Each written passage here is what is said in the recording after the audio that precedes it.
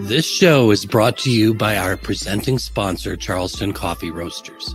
Charleston Coffee Roasters painstakingly searches the world over for the highest quality coffee beans. They bring them home to Charleston, South Carolina, where slow roasting coaxes out their unique flavor. Along with their promise of great coffee, Charleston Coffee Roasters also pledges to help our planet and local communities. Globally, they support sustainable farming practices.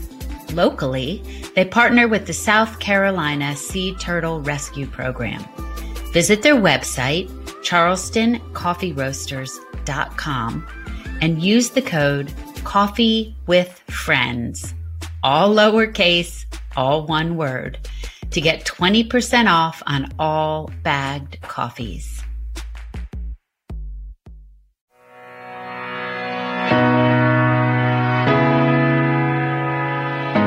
Basically, my husband has this wedding veil that has been this kind of special heirloom in his family, and I wore it when we got married, and then I passed it along to my cousin.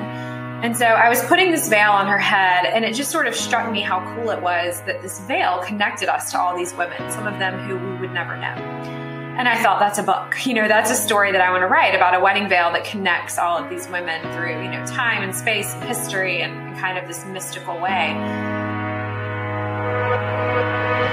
Welcome to the Friends and Fiction Writer's Block podcast. 4 New York Times bestselling authors, 1 rock star librarian, and endless stories. Join Mary Kay Andrews, Kristen Harmel, Kristy Woodson Harvey, and Patty Callahan Henry, along with Ron Block. As novelists, we are 4 longtime friends with 70 books between us. And I am Ron Block. Please join us for fascinating author interviews and insider talk about publishing and writing. If you love books and are curious about the writing world, you are in the right place.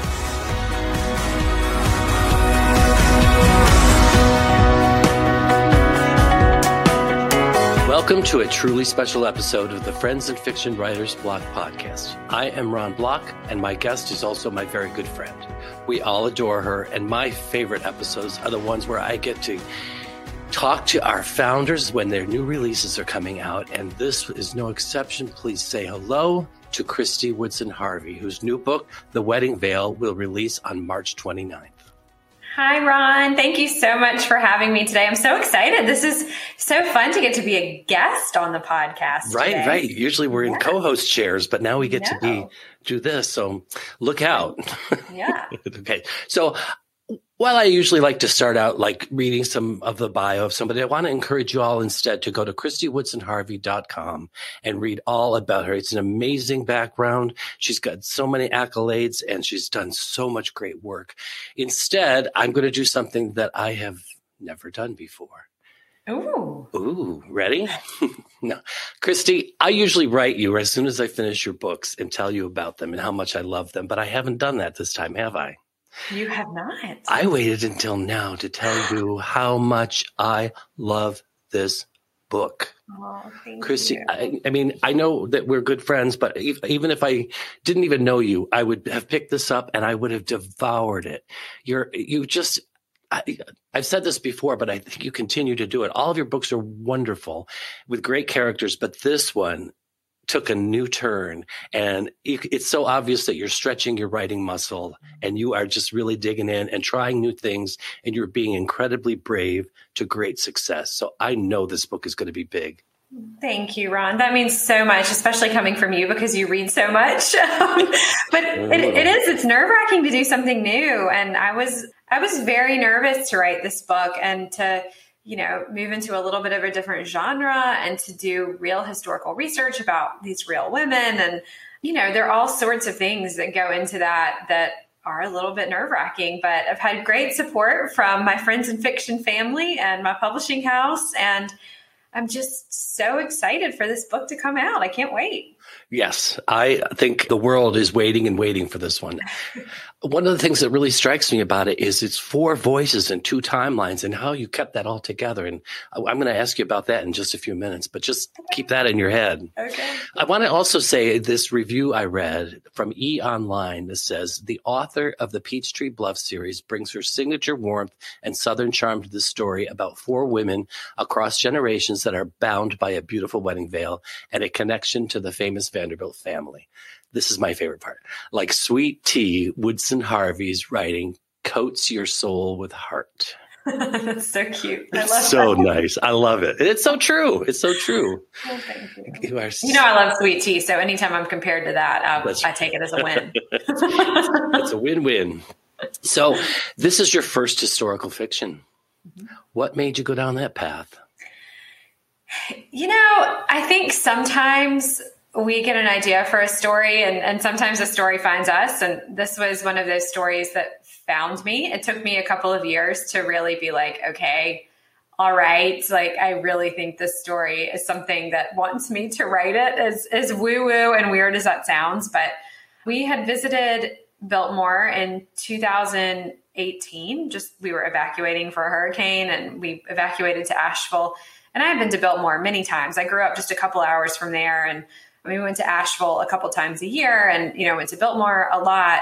But it was the first time that I'd been there that it really struck me how young Edith Vanderbilt was when her husband, George, who built Biltmore, passed away. And I got really interested in how this woman who was single for many, many, many, many years after her husband died, I thought, how did she keep up this grand, huge 250 room home, not to mention all of the land around it and the hundreds of employees. And Asheville really sprung up around Biltmore. And so Edith really owned most of this town when George died. And I just thought, how was she able to keep this up? Especially when I started realizing that the way George's estate was set up, the vast majority of what he had left of his fortune was willed to his daughter, Cornelia, and she didn't receive it till she was 25 years old, which was 12 years after he died. So there were just all these things kind of combining in my mind. She wasn't left with very much money. She, couldn't even vote, for heaven's sake. Like, she didn't have a lot of power in the world. And I went home and I just started reading about her, and I really wanted to read a novel about her. And so I went and I searched for a novel about Edith Vanderbilt, and I couldn't find one. And I kept saying, someone should write a book about her. Someone should write a book about her. Okay. And so fast forward, and I won't go into like the whole long details of the story, but basically my husband has this wedding veil that has been this kind of special heirloom in his family. And I wore it when we got married. And then I passed it along to my cousin. And so I was putting this veil on her head, and it just sort of struck me how cool it was that this veil connected us to all these women, some of them who we would never know. And I thought, that's a book. That's a story that I want to write about, a wedding veil that connects all of these women through, time and space and history and kind of this mystical way. And so I pitched the idea to my agent, and she loved it right away. And she said, and there's some other historical ideas that I've been sort of toying with. And she said, what if you wrote about a real wedding veil? And I was kind of like, yeah, that would be cool, but I don't have anybody that I really want to write about, that would have a famous wedding veil that I want to spend a year researching her life. And so I was up one night and I just, on a whim, Googled Edith Vanderbilt wedding veil. And a story came up about this beautiful wedding veil that was made from Edith's grandmother's lace that was worn by her mother and her 3 sisters and her daughter Cornelia, and then it disappeared. And it was like that prickly tingle. I'm saying the words wrong. Prickly tingle, like all over my body of, this is a story that I need to write. Like, this is the perfect bridge for me because I can write a contemporary historical novel about 4 generations of women, 2 of them being the real Edith and Cornelia Vanderbilt. And I can answer the question for myself, what happened to the famous Vanderbilt veil, while also researching these 2 incredibly fascinating women that I couldn't learn enough about. So, and that was, this all transpired over the series of like 2.5, 3 years. So it wasn't just an instant thing for me. It was something that I kind of had to get used to and dip my toe into. And I'm glad I did. I think it was a great new experience for me. And It looked different than I thought it would, as things always do, mainly because of COVID. But it was great. And, all's well that ends well. So it's great. One of the things that strikes me about the book is the alternating chapters. As I'm reading it, I'm like, I don't want to leave this chapter because I love these people. And then I start the next chapter. I go, oh, I love these people too. So it just kept going. How is it to put a voice to historical figures versus contemporary? Well, it feels like this huge responsibility. And there were several times during the process of writing this book that I would have that panic of like, who am I to tell these women's stories? Like, what gives me the right to try to put a voice to these people who are no longer here to speak for themselves? And, I will say Patty Callahan Henry in particular would be like, no. Like, this story found you. Like, you are the one to tell this story and you're supposed to be telling this story. And because it does feel like a tremendous, tremendous responsibility to be writing about these real women. And, I read a ton of books from that time period. I, watched a lot of shows about the time period, like just sort of trying to get into the voice. But I think also, there's that line between wanting to differentiate your characters and to know when you flip to that new chapter, okay, this is a chapter set in 1914 or whatever it may be, but also keeping it true enough to today that readers don't stumble on it. And so that was something that, I worked kind of hard on. I also, I put the historical chapters in third person and the modern day chapters in first person. And I think in some ways I did that for myself because I felt like if they were in third person, it was a little more true to their story and their voice. And I wasn't trying to put them on and wear them, if that makes sense. Like I was telling their story instead of telling their story in first person as though it is from them. I'm telling it in third person as though it is from myself or from a narrator. So I do think that helped, a little bit. But there's actually a part of me that wonders what it would have been like if I had written them in first person, because I do feel so close to them now. But I like the way it turned out. And I think with having four narrators, having that switching between first and third makes it very clear to the reader, like we're in the past, we're in the present, we're in the past, we're in the present. Yep. Even if it's not super conscious, I think subconsciously it helped to kind of make that dividing line. Well, I think there's room here for a sequel. I keep hearing that. I'm like, maybe there is. I'm actually, it's funny because I'm listening to it right now on audio. I try not to read them once they're in print because it makes me crazy. But I also, it's like I crammed for this history test for 18 months. And that was, and now I haven't I've written 2 books since then, Christmas in Peachtree Bluff and then The Summer of Songbirds, which comes out in 23. And I'm like, I got to go back and make sure that I have all my dates and facts and figures right because I'm getting ready to go on the road. And, I know people are going to have a lot of questions for me about the history. And I want to make sure I remember all the details really well. Right. Oh, because they'll remember. The people, your fans will remember. They pay attention. Yeah. They like doing that. So you talked a little bit about research.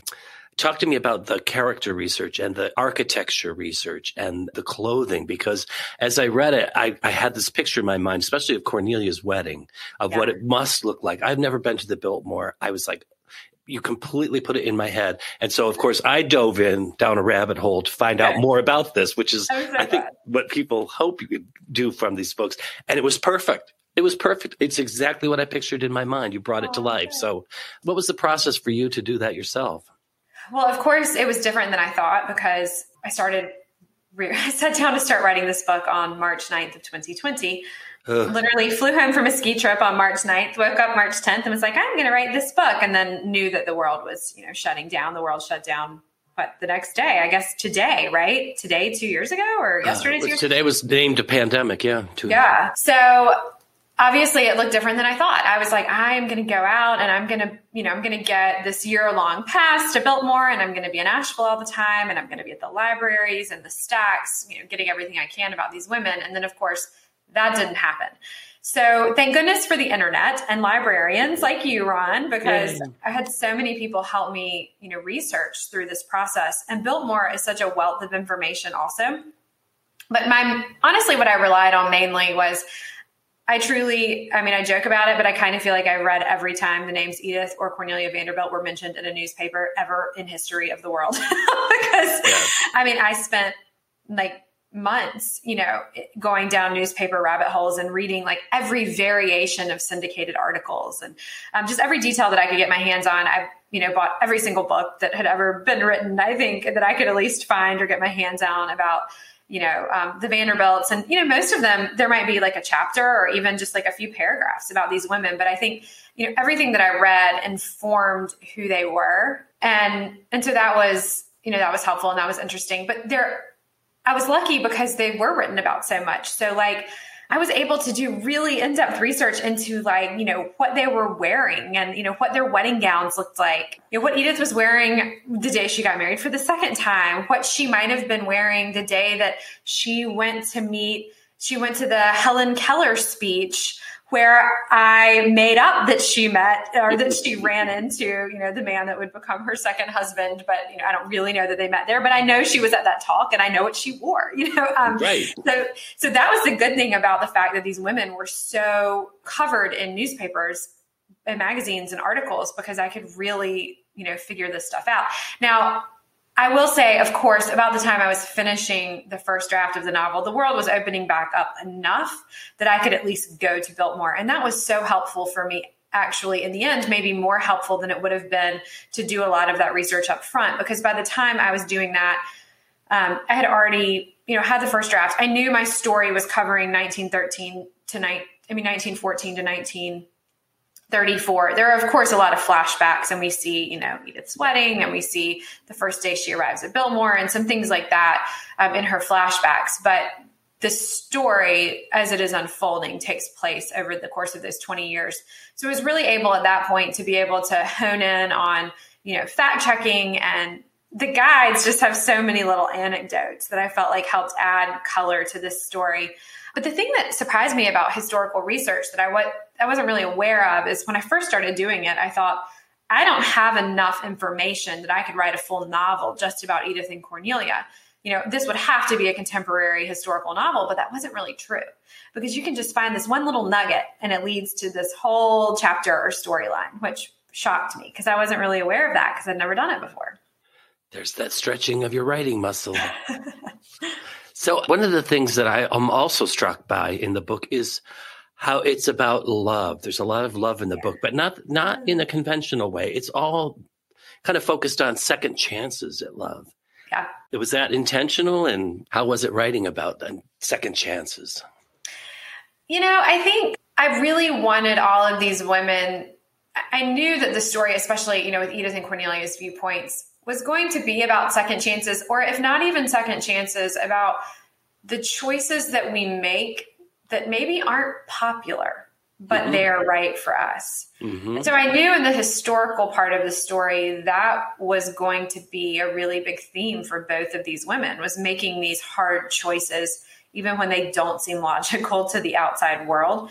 I don't know that I consciously did that for Babs and Julia, but at the end I was like, oh yeah. I mean, yes, at the opening of this book, we have Julia leaving her husband at the altar. Like, that's not a popular decision. And Babs driving the getaway car. Another very unpopular decision. Mm-hmm. And, Babs has just lost her husband of more than 60 years, and she wants a second act. She wants to be able to live the rest of her life, however long that is, to the fullest. And that's not a popular decision with her children. Oh, no. They are not happy about her, moving on and kind of having this next phase in her life. And so she has some difficult decisions that she has to make. And she feels very torn between her duty and what will make her happy. And I think each of these women finds themselves at least one spot, if not more than one, where they are choosing between what will make them happy and what their duty and responsibility is. Right. And I think that's something that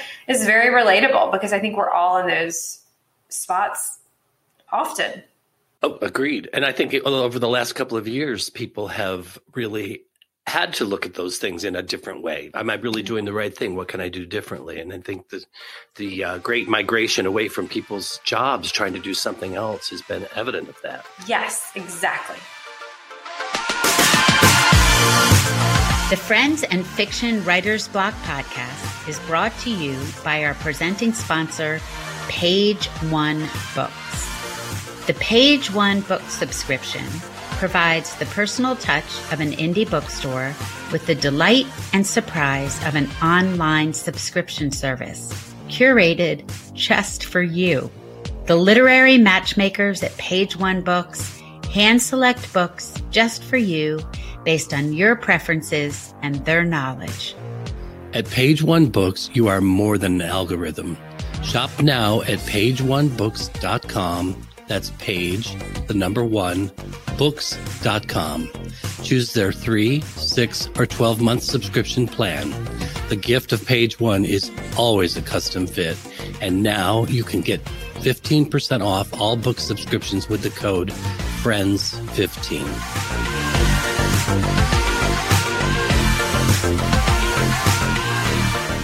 I want to also ask, Babs and Julia, my God, what a great grandmother-granddaughter relationship those two have. And you always write about these strong bonds between women, but these two, for some reason, had a very Thelma and Louise feel to them. What are they based on? I mean, I'm not going to say they're based on my grandmother and me, because they're not. I mean, like, Get away, car. Babs is different than my grandmother, and I'm very different than Julia. But I feel like kind of that bond between them is something that I know very well, because I have always had such a strong relationship and bond with my grandmother. And, you know, I grew up like a mile away from my grandparents. And so, you know, they were very much in my life. I mean, I saw them several times a week. I actually just got home from seeing my grandmother yesterday. And we're 5 hours apart now, unfortunately. But I don't know. She just has been such an influence in my life and has taught me so many really important things and really important life lessons. And I think that what I loved about this book is that it's very clear through the story that Julia has always looked up to Babs, and Babs has always taught Julia so many of her life lessons. But at this point in her story, at this point in her life, Babs is actually taking some pages from Julia. I mean, Julia is actually kind of the one to step in and say to Babs, like, you know, you have to kind of make yourself happy at some point. You can't be worried about what mom thinks all the time, or what Aunt Alice thinks all the time, or what your friends say, or, you know, you kind of have to take your happiness where you can get it. And I think, you know, her bold choices that she makes for herself kind of help inform Babs's next chapter too. Right. Absolutely. I want to go back to, not to the research so much, but kind of the truth versus fiction, because you learned a lot of facts and things. But at what point, what's the line where you kind of crossed over into making it up yourself? Yeah. So I tried as much as possible, you know, to stay true to the facts of the things that I knew. Like if I knew dates, if I knew people, if I could figure out how people met or how their lives intersected, or, you know, what that looked like. Like, for example, how Edith and George met was very widely covered in the press. Like I knew, you know, that they sort of met on this boat, and his sisters were like very interested in him getting together with Edith. They thought she was a good match for him. And so they sort of, you know, created this plot for one of his friends to sort of thrust them together on this boat. And obviously it worked out very well. That did work out. So like, for example, that's something that I really knew well. But, you know, there were also times, you know, I mentioned how Edith was sort of thrust together with her second husband. I couldn't find anything about that. No one seemed to know. No one seemed to really know how Cornelia Vanderbilt met John Cecil, especially because she was very vocal about the fact that she was not marrying a man that was not American. It was kind of like the trendy thing at the time for these really rich American women to marry these sort of broke but titled, you know, men from other countries. And she was very vocal about the fact that she was not doing that. And then she fell in love with John Cecil, who was an Englishman. So no one really knows how they met. It was very clear that they met in Washington, D.C. They were both there at the same time. But so I got to kind of fill in, you know, how they might have met and what that might have looked like. And I put them at this glamorous cocktail party with all of these, you know, important people and heads of state and things like that. And, you know, for Edith, that Helen Keller speech that I mentioned was something that she really did attend. It would have been around the time when she and Peter sort of got back together. And I thought that's somewhere that I know she was and he could have been. So I tried to do as much research as I could to make it really factual. But then there are also things that were very just made up in the press, which I thought was so interesting. Like I went down this huge rabbit hole because there were all these articles about Cornelia attending UNC Chapel Hill, which is my alma mater. And so I was so excited about the idea of being able to write about, Cornelia at UNC during World War I, during a time when there were very few women at this university. And so there were a couple things that stood out to me right away. One, the articles that I was reading were written in 1918, which would have made her 18 years old, which is college age, except that women couldn't attend Chapel Hill until they were 20, till their junior year of college. But I thought, well, there are ways around that. She's the wealthiest woman in America. She went to Miss Madeira's, which was not only, a high school, but it was also a college. So she could have theoretically, had some classes. I don't know. That was something that I could work around.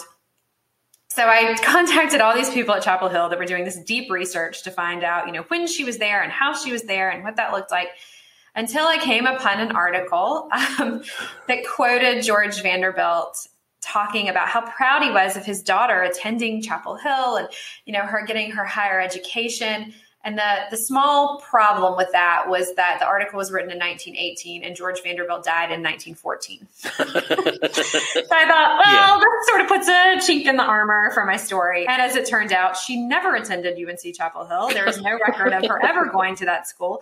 But I found dozens of articles about it. So I'm like, how is this even possible? But, with a family as famous as the Vanderbilts and the way the press was at the time, they sort of made things up about them or said whatever they wanted.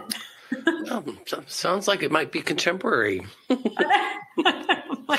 this is not a political commentary. However, no, right. History repeats itself, right? It does. So there's another little thread throughout the book that I found very fascinating and probably new for you, but there's a lot of mention of numerology and spiritualism through the book. And there's some amazing tools that you use to illustrate what's going on in Edith's head. And I love it so much. Can you talk about inserting all of that? Yes. So that was one of the things that fascinated me the most about Cornelia Vanderbilt in particular. She developed this fascination with numerology, and something that I think people don't really know about her. She was an extremely talented artist, but she was also a writer, and kind of a frustrated one at that. She had a book that she was trying to get published, and it didn't go that well for her. And that's something that, we really follow along with her storyline in the book. But yeah, she got sort of involved in this artist colony in New York and was introduced to all these new ideas and became very convinced that, the numbers and the stars were leading her path. And I had so much fun researching numerology. I mean, I learned so much about, how to figure out your life path numbers and the significance of certain days and your birthday. And, like on her particular birthday of hers, she believes that she's supposed to do, a certain particular thing. And, it's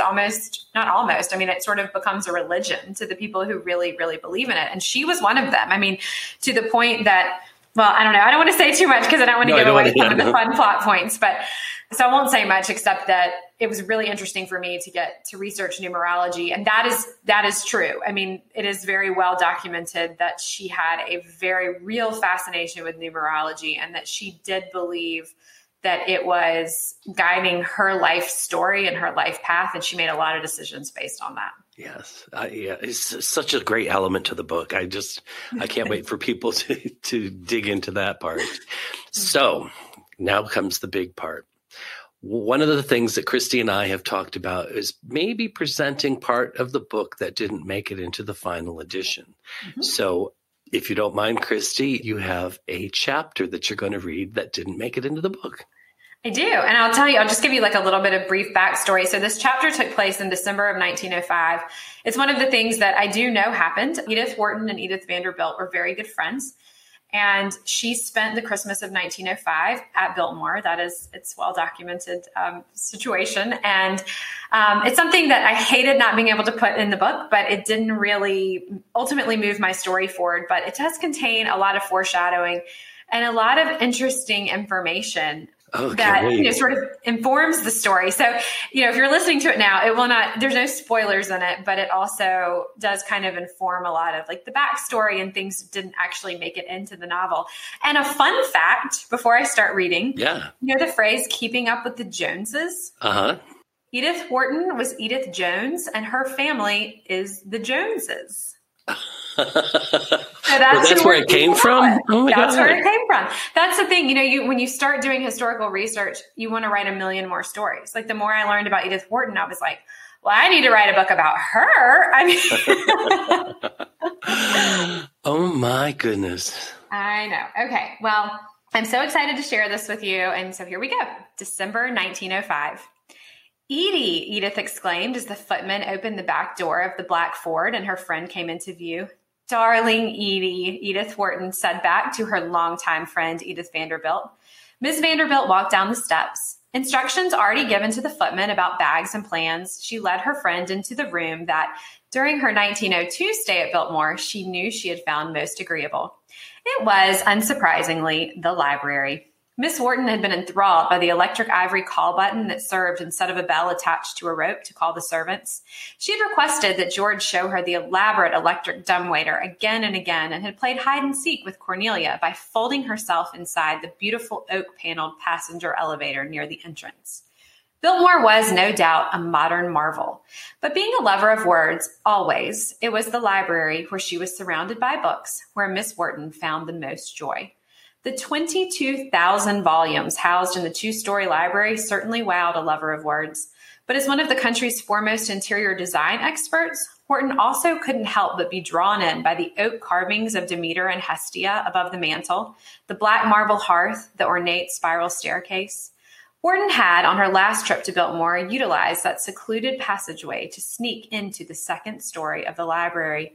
Dark and cozy, ornate and smelling richly of leather, it was the perfect place for a writer to sneak away to be with her thoughts. Edith Vanderbilt could never see her friend without thinking of the first Christmas without her grandmother, of the way that Edith Wharton took her family in, fed them, celebrated with them, made them feel warm during the coldest part of their life. Darling Edie, you look splendid, Miss Vanderbilt said to Miss Wharton, and she did, with hair piled up on her head and ruffles around her neck. You may be a grown-up famous writer now, but you are still that handsome little Edith Jones, always scribbling. The pair laughed as the butler silently brought in tea service. Her friend nodded. What splendors do you have in store for me this time? Well, we'll certainly have to go for many swims, the hostess replied, winking. Both friends were avid swimmers, and Miss Wharton in particular was enchanted by the electric lights and the mere idea of an indoor swimming pool. And then I simply cannot wait to show you Biltmore Estate Industries. I believe last time you were here, Yale and Vance had just begun to found the Boys Club and Girls Club apprenticeships, but it's such a sight to behold now. They are teaching these children carving, weaving, needlepoint, and pottery. I feel so strongly that we are doing good here. Miss Vanderbilt could feel herself light up when she talked about the growing educational opportunities for Asheville children. It was her passion, her life's calling. She felt sure of it now more than ever. She had been brought here to give Appalachian children an opportunity, the chance to be something more, to go far in life while keeping their morals intact. Some days the good it was doing in their community overwhelmed her. I am so proud of you, Edith, Miss Wharton said. I truly am. You are changing people's lives. You have always been the most generous person I know, and Biltmore has helped you prove it. It warms my heart to see you have found your happiness. What about you? Miss Vanderbilt asked, feeling embarrassed that she had kept the talk on herself, not her guest, for so long. The House of Mirth is magnificent. Miss Vanderbilt knew she wasn't the only one who related wholeheartedly to well-bred but penniless Lily Bart. It was a position she remembered well. Miss Vanderbilt had heard rumblings that her friend had based her Lily on Alva Vanderbilt, Edith's sister-in-law. But as it was not nice to repeat gossip, she had only repeated it to George, who had told his wife that he would like to doubt it very much. But wasn't fiction always based at least in part on fact? And so it was.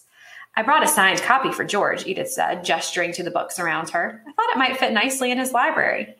The author leaned back in her chair and sighed.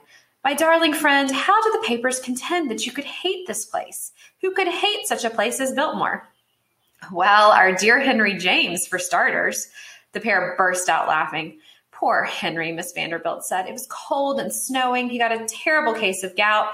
And unbeknownst to us until he left, the buzzer in his room wasn't working quite properly. I'm afraid he didn't have a very pleasant go of things here.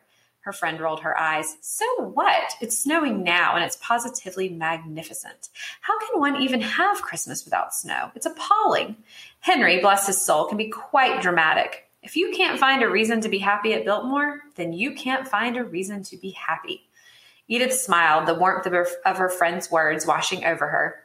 She had known that James hadn't enjoyed his time in her spacious abode, but it felt personal to her. She was always praised for her skills as a hostess, but even her charm, sparkling wit, and 8 to 10 course meals couldn't turn James's affections toward Biltmore. It was a mixed blessing, though, because the slight made Edith realize how much she had truly come to love Biltmore, its sweeping grandeur, but also its perfectly down-to-earth harmony. The nature outside her door juxtaposed so perfectly with the glamour around her, creating what she believed was a perfect existence. When she found herself in Bar Harbor or New York or even on the continent, she longed for Biltmore. Maybe because here they were just Edith and George. No fancy parties and social gatherings that her husband wasn't terribly keen on.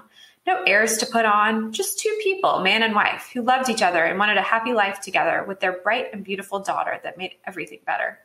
George had a vision here, a dream, a wish, and Edith had caught it. Won't Teddy be terribly sad without you by his side for Christmas? Miss Wharton looked at her friend warily. You and I know each other far too well for pretense. We both know I never should have married Teddy. We both know that I should have followed my heart, but I wasn't brave enough to stand up to my mother.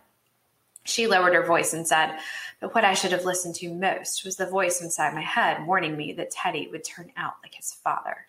Miss Vanderbilt gasped, feeling a surge of fear for her friend. Yes, she knew Edith shouldn't have married Teddy. Everyone knew Edith shouldn't have married Teddy. Edith was bright and vivacious. She wrote beautifully, had the most perfect eye for design, which she also had been published on extensively. She had dreams and aspirations, and Teddy wanted to sit in Newport and go to parties. What's worse is that he didn't want Edith to even have her ambitions. It had nearly killed her friend. If she hadn't pulled herself out of it, made up her own mind, and begun her staggering career, the lack of creativity would have killed her. She was sure of it. Miss Vanderbilt often wondered what it must be like to be a fly on the wall of the Wharton residence. What would Edith and Teddy possibly have talked about? She suspected nothing at all, which made her friend's sadness all the more understandable. Teddy's own father's institutionalization for melancholia was talked about all over polite society, in a less than polite way, mind you. But the doctors had promised Edith it wasn't hereditary. You aren't saying... Wharton nodded. I can feel it, Edie. He hasn't descended completely yet, but that man is on the way to total madness. And then what am I going to do? She shook her head. I just hope the papers don't catch wind of the news. That's all I need. The book is going so well that I worry constantly some scandal is going to just blow it all away. You are entirely too well-established, successful, and brilliant to be blown away by a scandal, Miss Vanderbilt said supportively. But I am a woman, Miss Wharton said dully, as though her friend had failed to understand that fact. You know we can't get away with the things our male counterparts can. Even getting here has been such a struggle.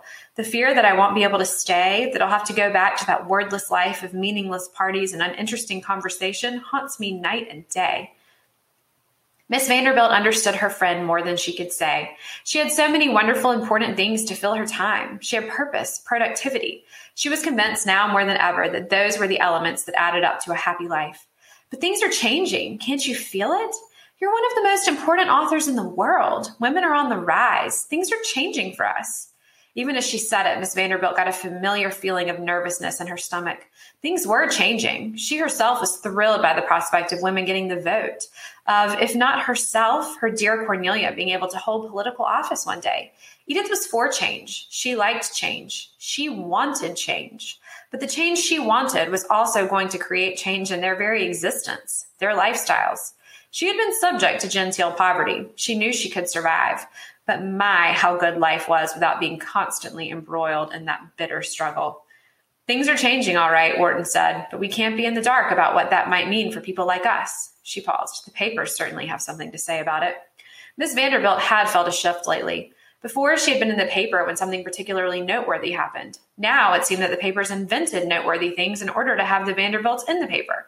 She hated to think that it all really started when Cornelia was born. And then, of course, there was poor Leroy. Feeling a fierce need to protect her daughter and her brother, Edith exclaimed, but why do the papers care so very much about our lives? Don't they understand that we are people too? That we have our own problems just the same as everyone else? Well, darling, I believe it's our problems that entertain them most of all, Miss Wharton sighed, setting her teacup on the end table. But no, we aren't real people to them. There's no sympathy for the trials and tribulations of American heiresses devastated by a drop in the stock market and having to fire a footman or let go a maid. Then the author took in a sharp breath and put her hand to her mouth. Dearest friend, forgive me. I'm over here trying to be clever, and your brother is being raked over the coals. Her brother's financial misfortunes had been a black cloud over the family, a black cloud that even Edith and George couldn't fix. Leroy had at least tried to keep his sisters out of the papers with him, but who could blame them for wanting to solve more issues? It broke Edith's heart, though, to see her brother in such misery. What must it have been like for him to see his sisters make such advantageous marriages and succeed so wildly? Of course he would have felt the need to keep up. Who wouldn't? In his quest, Leroy, via his new bank trust company of the Republic, had loaned millions to a shipbuilding company that, well, sunk. And Leroy sunk with it. George and Edith were already quite truthfully feeling a bit of a financial pinch from the combination of overspending on the house, a serious downturn in the market, and though George, Edith, and Natalie had tried to help Leroy secretly, rumors about the shares of stock that they had bought at 90 cents on the dollar were true, and now they were worthless. Another large-scale financial blow. It made Edith's stomach turn to think what her husband had lost because of her, what they had lost together. But nothing hurt her quite as much as the idea that her dear brother was embroiled in such a scandal, such a public court case. But this is America, she thought to cheer herself up. People remade their lives here. They redefined themselves. She knew deep in her heart, though, that no matter what her brother did next, he would always wear the scarlet letter. He would always be a bankrupt. It breaks my heart, Miss Vanderbilt answered truthfully. But what I think concerns me the most is what delight the paper seemed to get from seeing his troubles. It scares me a little for the future, especially for Cornelia. What is she going to face at the hands of the press? As if she had heard her name, that precious little girl, still in her peacoat, ribbons in her hair, ran into the library. Nanny was close on her heels, but, well, no one could keep up with Cornelia. Miss Vanderbilt pulled her up onto her lap. Hello, my darling. Hi, Mommy, she said, that little cherry of a mouth, smiling at her mother. She was a true beauty, that child, and her mother hoped to foster that kind heart that she already had. George and Edith had grown up in a different world from Cornelia, a world of society, of parties, of clubs, where social standing was more important than anything else. Cornelia partially led that life, of course. She had traveled all over the world, spent a good deal of time in New York and Washington, but already, like her father, Asheville was Cornelia's home. She felt most comfortable among the pines, laughed hardest when playing with the sons and daughters of housemaids and dairy workers. Cornelia was a bridge, a sign of the change that was taking place in the world, where the divide between the rich and the poor was closing, if not monetarily, then at least socially. She would grow up in a society different than George and Edith had. The press loves her, Miss Wharton enthused. How could they not? When it comes to outside forces being too involved in your life, there's a very thin line between love and hate, Miss Vanderbilt responded. But she never could have imagined how true those words would turn out to be. The end. Wow. Wow, wow, wow. There is so much in there. Oh my God. Well, there's a lot in there that I feel like when I was choosing, I had a few chapters to choose from. And when I was choosing, I thought there's so much in there that is touched on so briefly in the book, especially about Leroy and his financial struggles and the way that George and Edith helped him. And then that foreshadowing of what happens to Cornelia sort of at the hands of the press. At the hands of the press, right. That must have kind of spoken to you with your journalism background. It definitely did, but also a family member of Cornelia's said just almost an offhanded comment to me that, you know, Cornelia was one of the most famous women of her day and that the press just kind of ate her alive. And eventually she just couldn't handle it anymore. And it wasn't even necessarily that they were saying anything negative about her. They just would never leave her alone. And that just really spoke to me because it wasn't something that I necessarily found in my research, but it made so much sense for her story. Absolutely. Absolutely. And it also talks about the life of service that Edith lived and how much she cared about other people. And that really kind of drove it home. It's touched on in the book, of course, but this really drove it home. Yeah, she was so generous. She really was. I'm feeling like new historical fiction books emanating from this chapter. Well, I really did. This was a chapter where I went down such an Edith Wharton rabbit hole. It was terrible. And Edith Wharton does appear in the novel, but like very briefly. Right. So I did way too much research, including rereading The House of Mirth for someone that has about 3 lines in the actual book. Yes. But The House of Mirth is The House of Mirth. So it's a great book though. So why not read it again? Yeah. So this is kind of an out there question, but let's say that you could actually sit down with one of your most compelling characters and one of the most compelling historical characters, Cornelia, who's also had many nicknames. If you could sit down with her, what would you ask her? I would just want to hear her side of the story. I tried to portray her in a way that she is hopefully a sympathetic character in this novel. I think she's been very villainized in the press. I think Biltmore has done a good job of, tempering her portrayal and kind of making her, this very well-rounded woman in their eyes. And she was, she was someone that had really, really great love, just like her mother and her father did, for Asheville, for the people, I say the people as they're her subjects, but they kind of are. I mean, when I think about the Vanderbilts at this time, they had a lot to overcome in terms of being new money and all of those things. But by this point, they were royalty. I mean, they were American royalty. And so, people looked up to them in a way that I think we look up to royalty now. They were the royalty in America. So I do think that, what she faced at the hands of the press maybe told a story about her that wasn't necessarily true. And there's just a lot to unpack there. I mean, there's so many things I want to say, but for people who don't know the history, I don't want to give away the end of the book. Don't do it. But so basically, I will just say, I want her side of the story. I want to know what happened. And the whole time I was doing research, I kept thinking that I was going to find something, that I was going to just come upon this little fact or something that happened in her life or this turning point. And I just thought someone's going to tell me, or someone's going to know, or I'm going to read something somewhere that's been kind of lost and shoved to the side. But her life is still extremely shrouded in mystery. And even today, there are plenty of people conjecturing, why she did the things that she did and what that looked like for her. But, to me, ultimately, she was a very complex woman who lived a life in the spotlight that she never really asked for. And I think that's an important thing to remember about her, that she didn't ask for, the life or the scrutiny that she faced. She just was born into it. That is so true. That is so true. So can you talk at all about your next book? Oh, probably not articulately, but yeah, I'll tell you a little bit. So it is tentatively titled The Summer of Songbirds. I'm not positive that will be the title that we land on. I did see in the sales announcement that they're sending out, it is called The Summer of Songbirds. So we'll go with that for now. But it is a book about three best friends from summer camp. And one of their aunts actually owns the summer camp, but she is also a protagonist. And sort of the surface level of the story is that, COVID summer has been obviously terrible for the camp and has put her in a situation where she really can't recover. And so several years later, she has to make the really difficult decision that she is going to have to close this camp, which means more to her than I think it would mean to the average person who owned a camp, for reasons that you'll learn about in the story. But these three best friends come together and decide that is not going to happen. So they get together to save this place that raised them and that is so important to them for, again, a number of reasons that you'll learn throughout the story. But the main conflict of the book that I think is kind of the most interesting is that two of our protagonists, Daphne and Lanier, are best friends. And Daphne is an attorney, and she learns something about her friend Lanier's fiance that because of attorney-client privilege, she cannot share with her. So she has to make this very difficult decision to either tell her best friend and get disbarred. She's a single mother, so this is a big decision for her. She doesn't have any other way of supporting her family, and she knows if she does this, it will obviously be a huge scarlet letter for her, and she may never work again.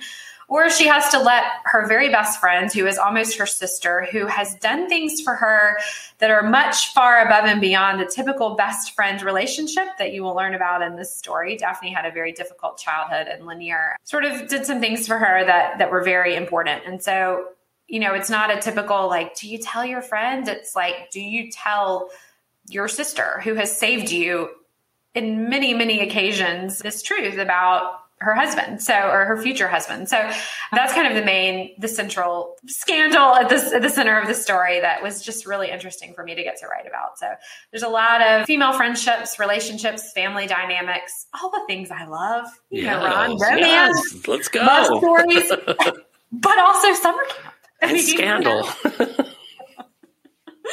It's like a Bravo show.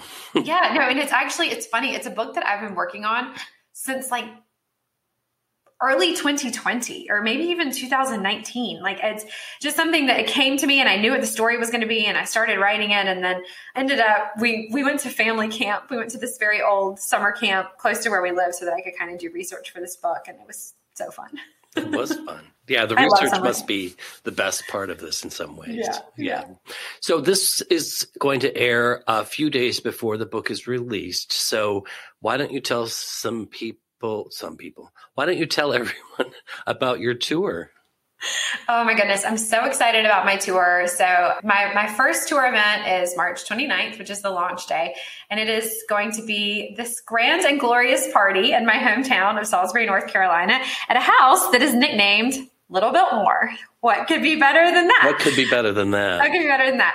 So I'm really excited about that because I've never actually had like a big launch party in Salisbury. We always, have this big signing at the store. It's always my biggest signing, but we thought this year we're really going to celebrate. And some really generous friends offered to host this party. They were like, well, the house is Little Biltmore. We've got to host the wedding veil party. Of course. And even cooler than that, than the really fun party is that they own 2 of Princess Diana's gowns. And they spend the whole year traveling the globe on these, exhibits and parts of, museum exhibits and whatever, when they're actually bringing them home for the party. So I'm super excited about that. I have seen the dresses. I've seen the exhibits. Yeah. Oh my God. Yeah. There's something about seeing them that just kind of gives you the chills. I know. I'm so excited for that. I've actually gotten to see them before, but this will be really fun. And okay, so that's the beginning. And then I have, 3.5 weeks-ish of tour. I'm mostly in the Southeast, which is good. We kept planning these big cross-country tours and then canceling them because of COVID. And so this time I was like, okay, I'm pulling the plug on this. Like, let's do a Southeast tour where I can mostly drive and then we won't have to reschedule things. But fortunately, everything, knock on all the wood, but things are looking pretty good right now. So I feel pretty confident about going out and seeing readers. I'm so excited to see everyone.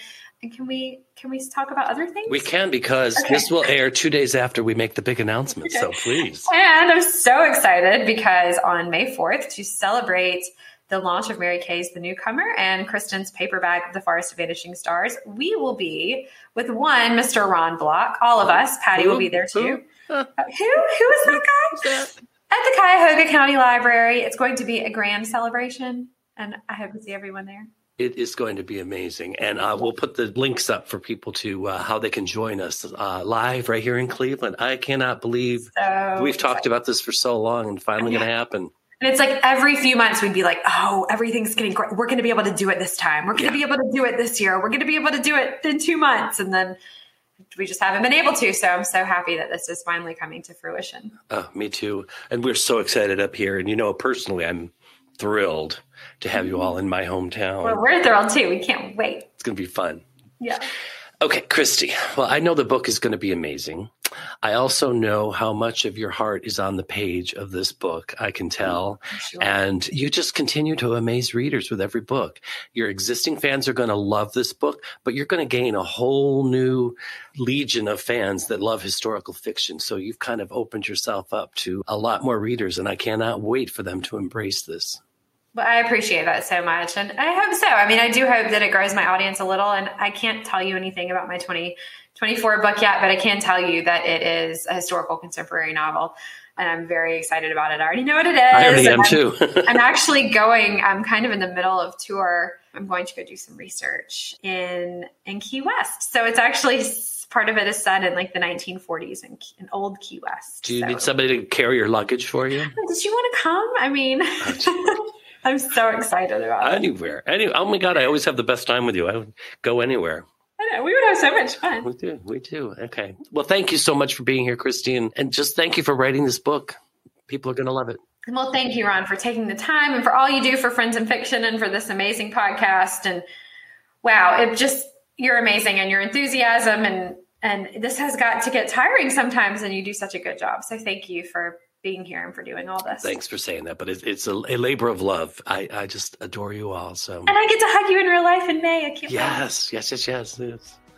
And thank you all for listening to this episode. We appreciate the support we've gotten from you all and hope that you will share this with a friend. On behalf of Kristy, Mary Kay, Kristen, and Patty, we hope you have a great week. And let's meet right here next week.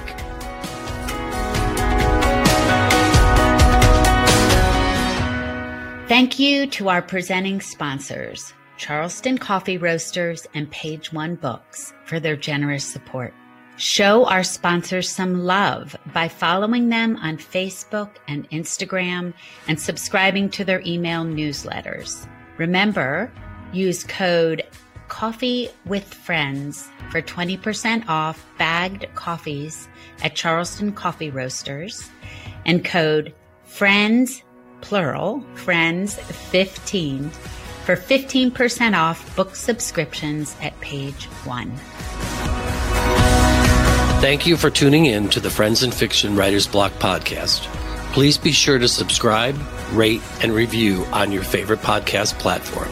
Tune in every Friday for another episode. And you can also join us every week on Facebook or YouTube, where our live Friends in Fiction show airs at 7 p.m. Eastern Standard Time. We are so glad you're here. Produced by Audavita Studios. Connect your voice to the world.